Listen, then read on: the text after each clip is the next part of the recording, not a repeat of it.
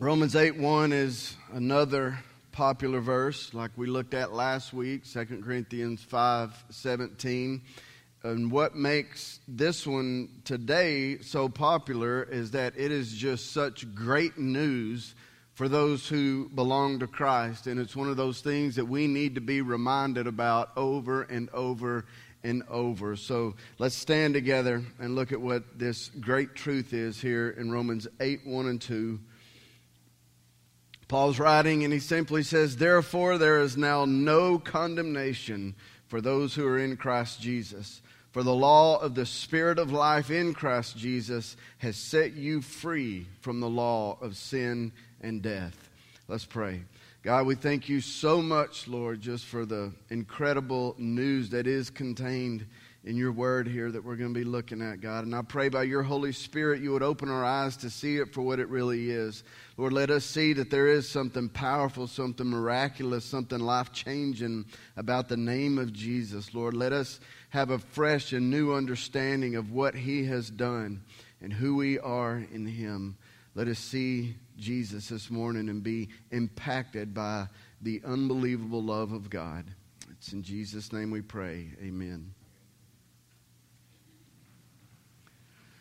Well, once again, Paul starts Romans 8 with the word therefore. And as I've stated before, you won't really be able to understand what comes after a therefore unless you know what came before it. And so let's just spend a minute talking about what Paul said in chapter 7. In chapter 7, Paul is talking about the law.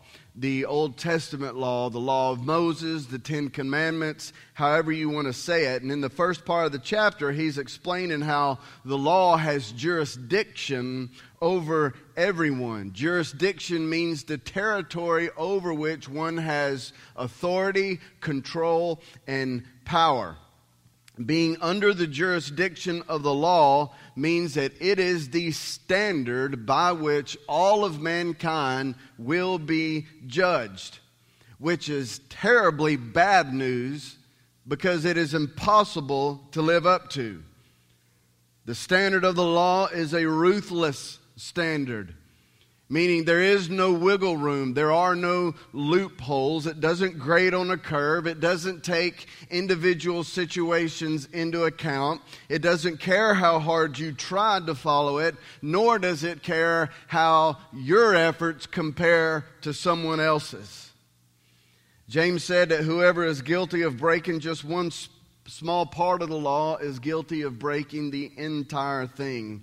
And what that means is, if you get to the end of your life and you have lived such a good life that you have kept all of the laws except for just one, you're going to stand before God and be found just as guilty and suffer just as severe as punishment as someone who has broken all of them. And then Paul uses the analogy later in the chapter of death and marriage. He's explaining how as long as a woman's husband is living, she is bound to him in that marriage covenant. If he is still living and she goes and marries someone else, of course, she commits adultery. And he says that the only way for her to be released from her husband is if he dies. And once he dies, she is now free to marry anyone else. He uses that to explain how the law works the same way. He says the law has jurisdiction over a person as long as that person lives. The law can't be killed, and so the only way to be released from it is if you die. But then he's not talking about a physical death. He's talking about spiritual death because he says that the law is a spiritual thing. And then he says that's exactly what happens the moment that someone puts their trust in Jesus for salvation. In verse 4 he says, "Therefore, my brethren, you also were made to die to the law through the body of Christ, so that you might be joined to another." Last week we looked at what it means to be in Christ, and I listed 4 things that I said are going on when those two words are mentioned. And we saw that in Christ means that you belong to Christ. It means that you inhabit the sphere of power of Christ. It means you have the attributes of Christ, and it means that you are a part of His body. But here in Romans 7, we find yet another meaning of what it means to be in Christ. It means that you are no longer under the jurisdiction of the law. You are now under a new jurisdiction. Now, get this. In no way does that mean that God now allows for His law to be broken. It doesn't mean that. He cannot allow that. The requirement to fulfill the law is still there. But the good news for those of us who belong to Jesus is that He fulfilled it for you. To be in Christ means that in your case, when you are standing before God and you have been saved by the blood of Jesus, and He is going to judge everybody how they compare to live up to the law, He's going to look at you and go, the law has been fulfilled in this one. Not because of what you've done, but because of who you are in. Because you are in Jesus. Look in Romans 8, starting in verse 3, what he says about it. He says, "For what the law could not do, weak as it was through the flesh, God did." How did He do it? Sending His own Son in the likeness of sinful flesh, and as an offering for sin, He condemned sin in the flesh, so that the requirement of the law might be fulfilled in us, who do not walk according to the flesh, but according to the Spirit. And that right there just gives us another glimpse of the immensity of God's grace.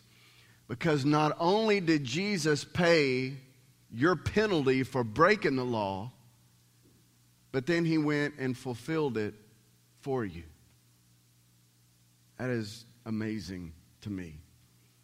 And then Paul goes on in chapter 7 to explain why this is such a big deal. Why it is important to be out from under the jurisdiction of the law. Why is the law impossible to live up to? And he says this because the law actually arouses our sinful passions. But then he makes it clear that that doesn't mean that the law itself is sinful. He says, no, the law is a good thing because it exposes our sin and shows us our absolute need of a Savior. I mean, that was the whole purpose of God giving us the law in the first place, to show us how utterly sinful we are and that we needed someone to save us. When we went through the whole book of Romans a couple years ago, I explained how the law works a lot like when someone pours water on a grease fire. So water itself is a good thing. It is life-giving. But if you have a small grease fire and it's just contained within the pan that's holding that grease, as soon as you take water and pour it on that small fire is going to turn into an inferno and burn the whole house down. In the same way, the law is a good thing. But when it comes into contact with our sinful nature, it arouses our sin and amplifies and magnifies it. Paul would say in verse 7 and 8 that the command, "Thou shalt not covet," produced in me coveting of every kind. Just made me want to covet all the more.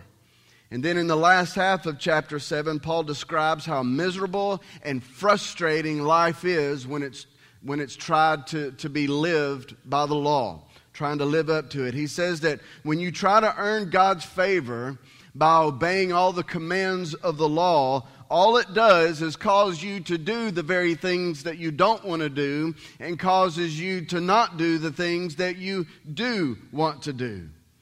He's essentially saying the harder I tried to do good, the more guilty I was for being bad.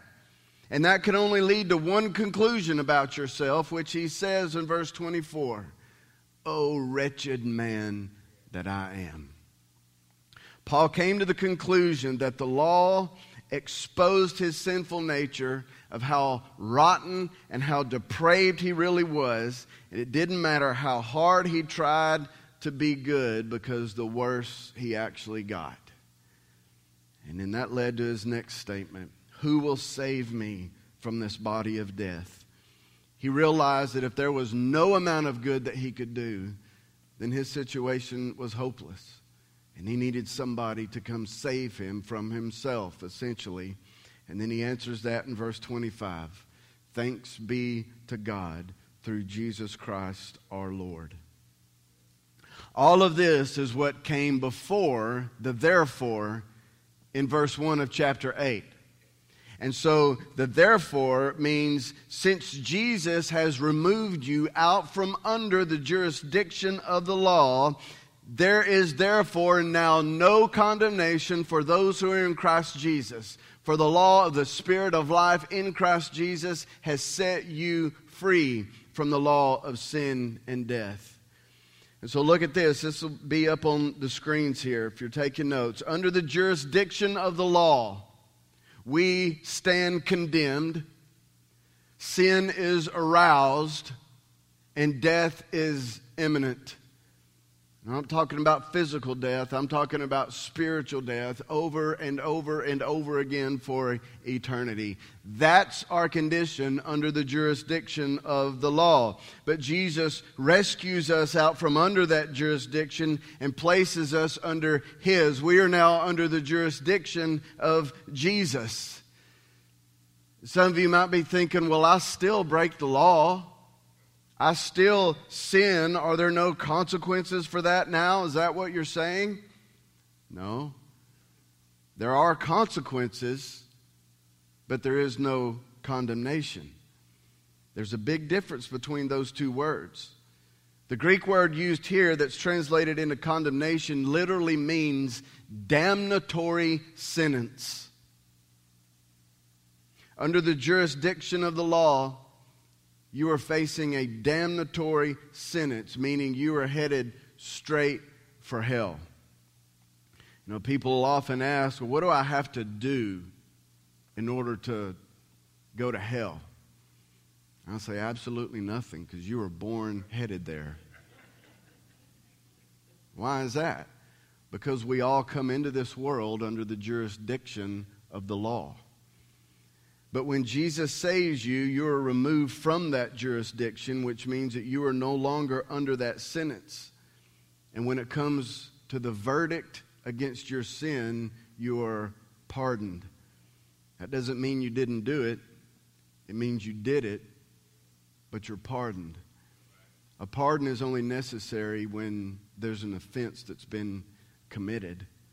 It also doesn't mean that those sins weren't paid for. God wouldn't be a God of justice if He allowed sin to go unpaid. But it was paid for by Jesus at the cross. But just because the guilt of your sins have been pardoned does not mean that there won't be any consequences for when you do now. Here's a good analogy.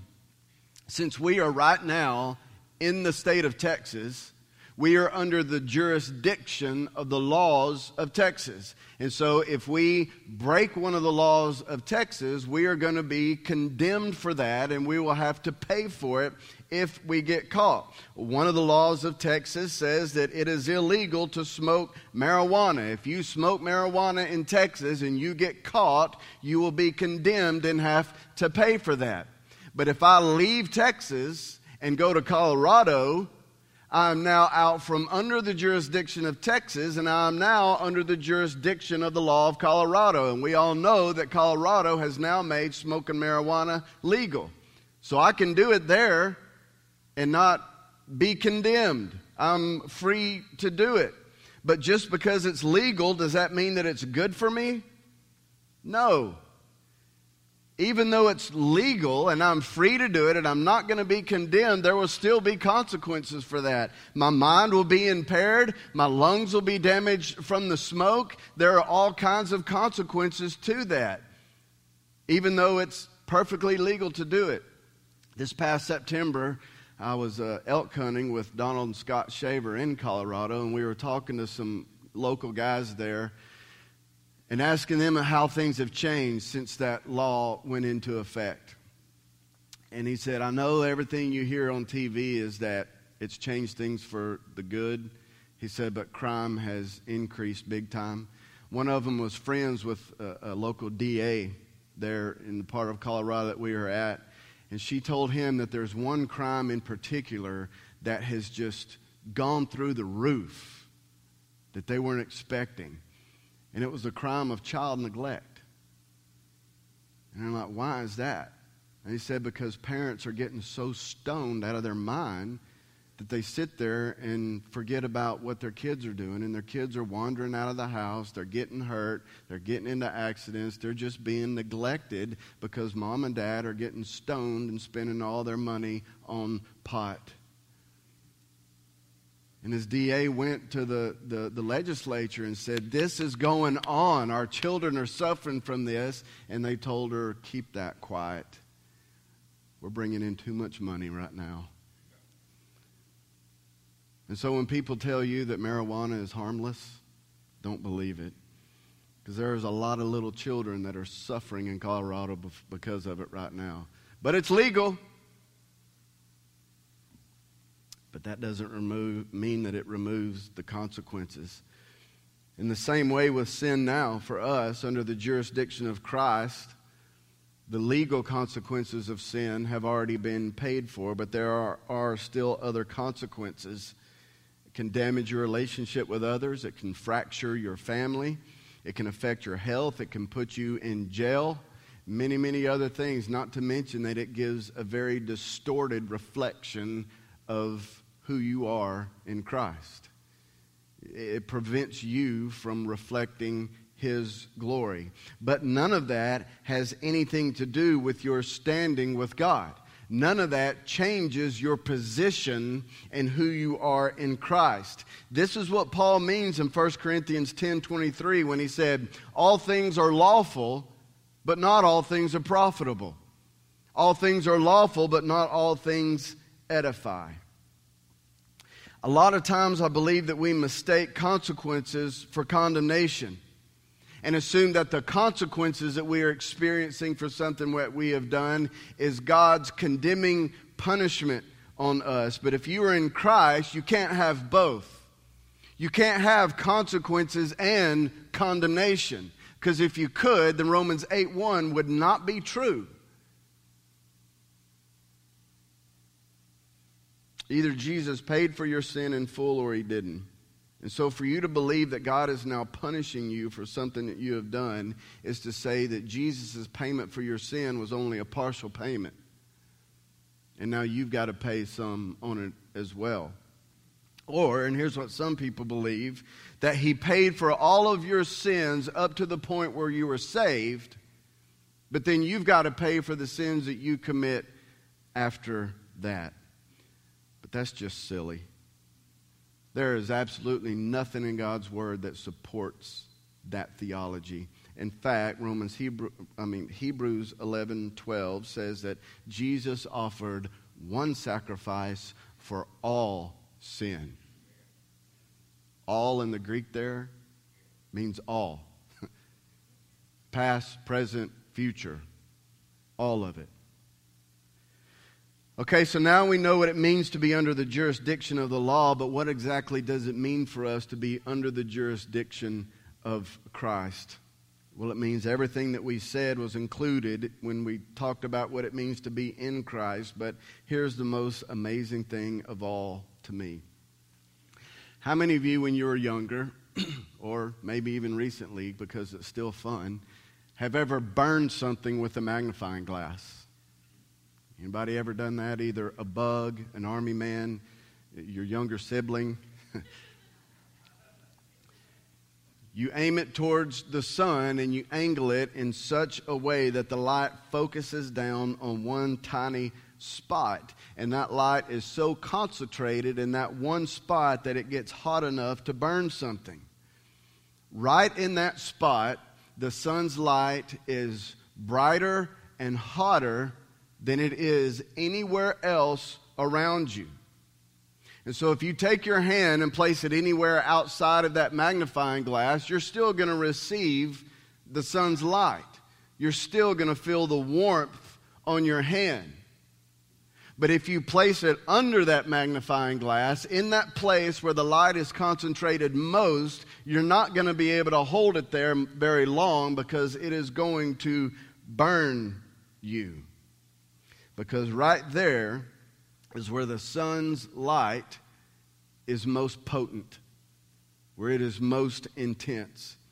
And I got to thinking about this in relation to God's love, and I thought, is there one place where God's love is most potent, where it is more intense there than it is anywhere else? And I realized, yes, there is a place, and it's in His Son. It's in Jesus. You see, apart from Christ, everyone can still experience God's love, at least to some extent. It's in the beauty of nature around us. It's in a good night's sleep.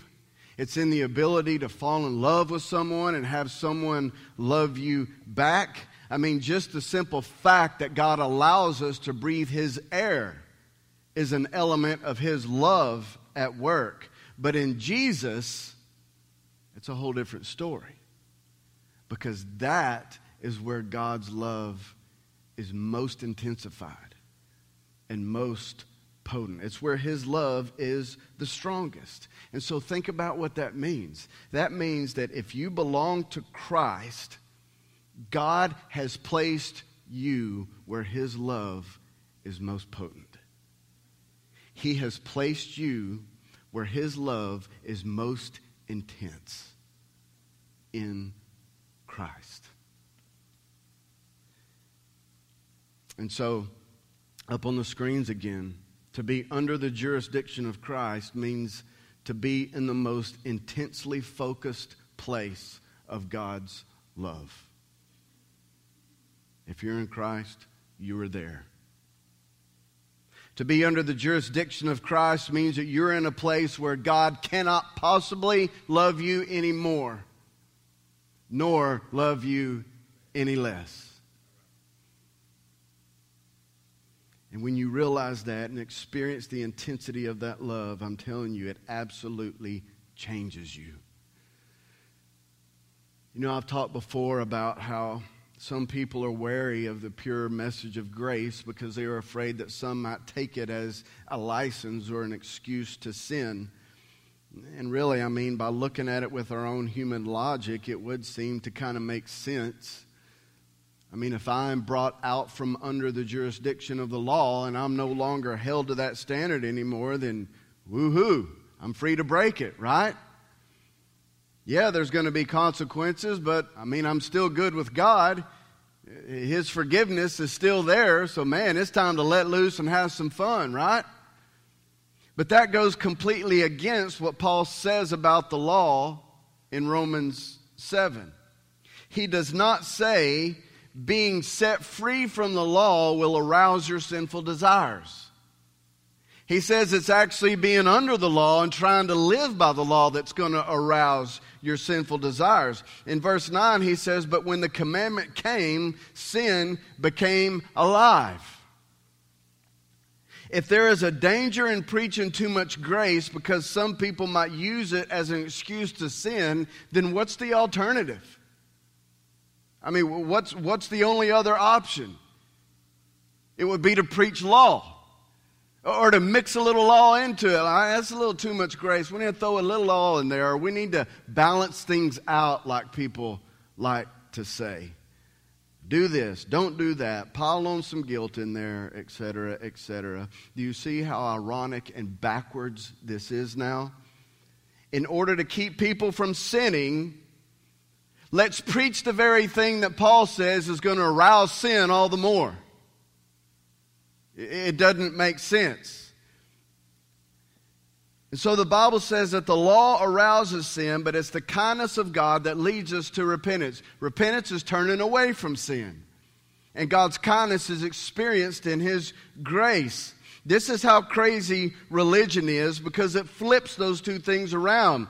And it says that it is afraid that the very thing that the Bible says is going to lead us to repentance is going to cause people to want to sin more. And so to keep them from sinning, they're going to use the very thing that Paul says arouses sin all the more.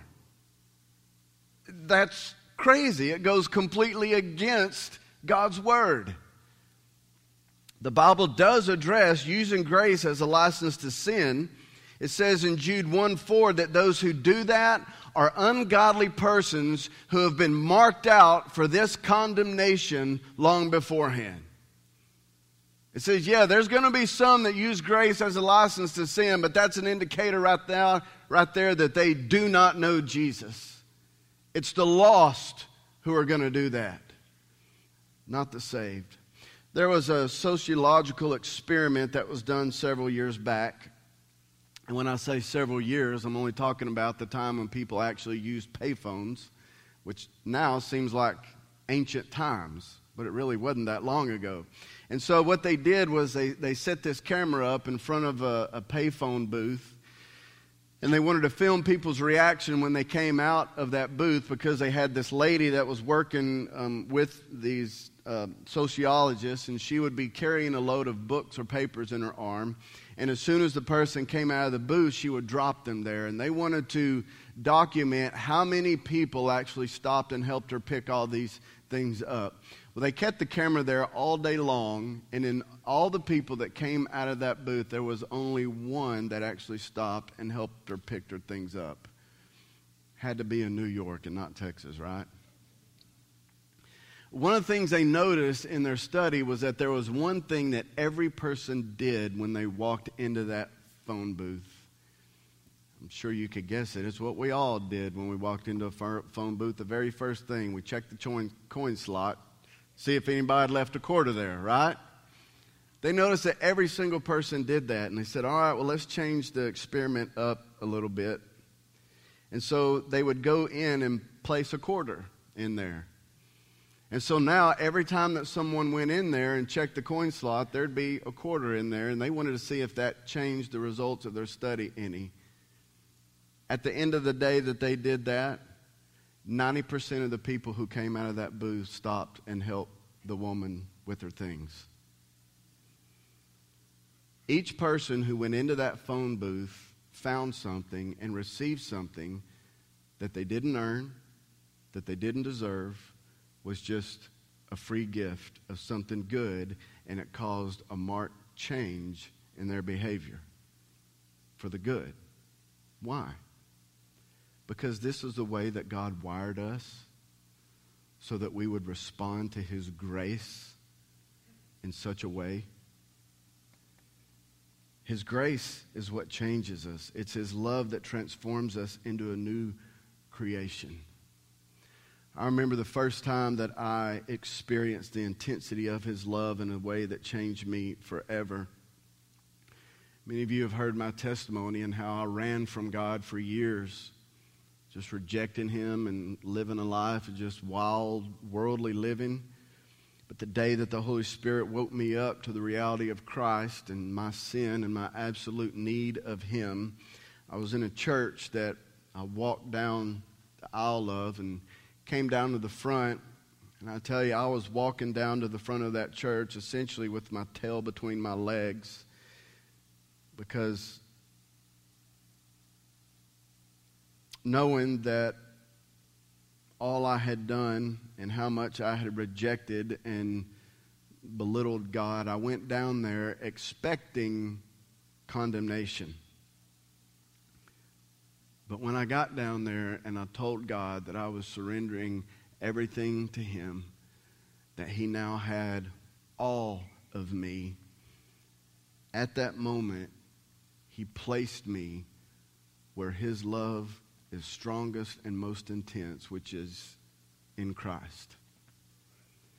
And I always describe that moment as feeling just like I was standing under a hot shower after being out in the cold all day long, as His love and His grace and His mercy just washed over me in such an overwhelming way that completely broke me.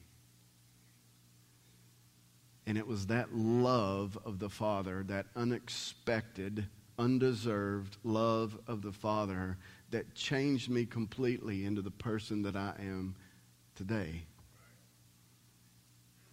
It was his love.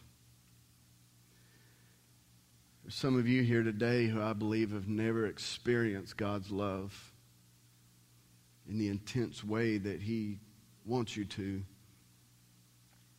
There's several reasons for that. Either it's because you have not fully given yourself to Jesus.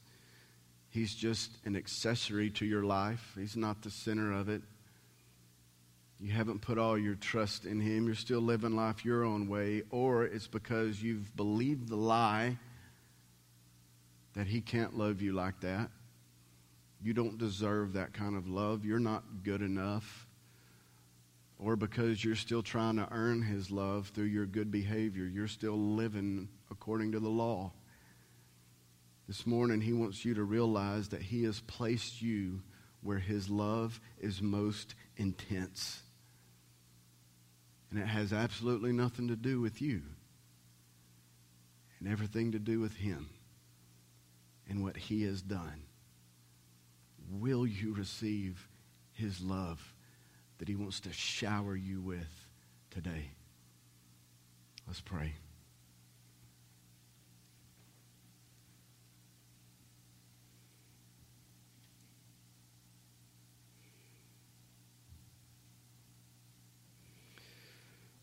Lord, I'm asking you right now to just bring someone here this morning into the reality of your amazing grace, of your magnificent love.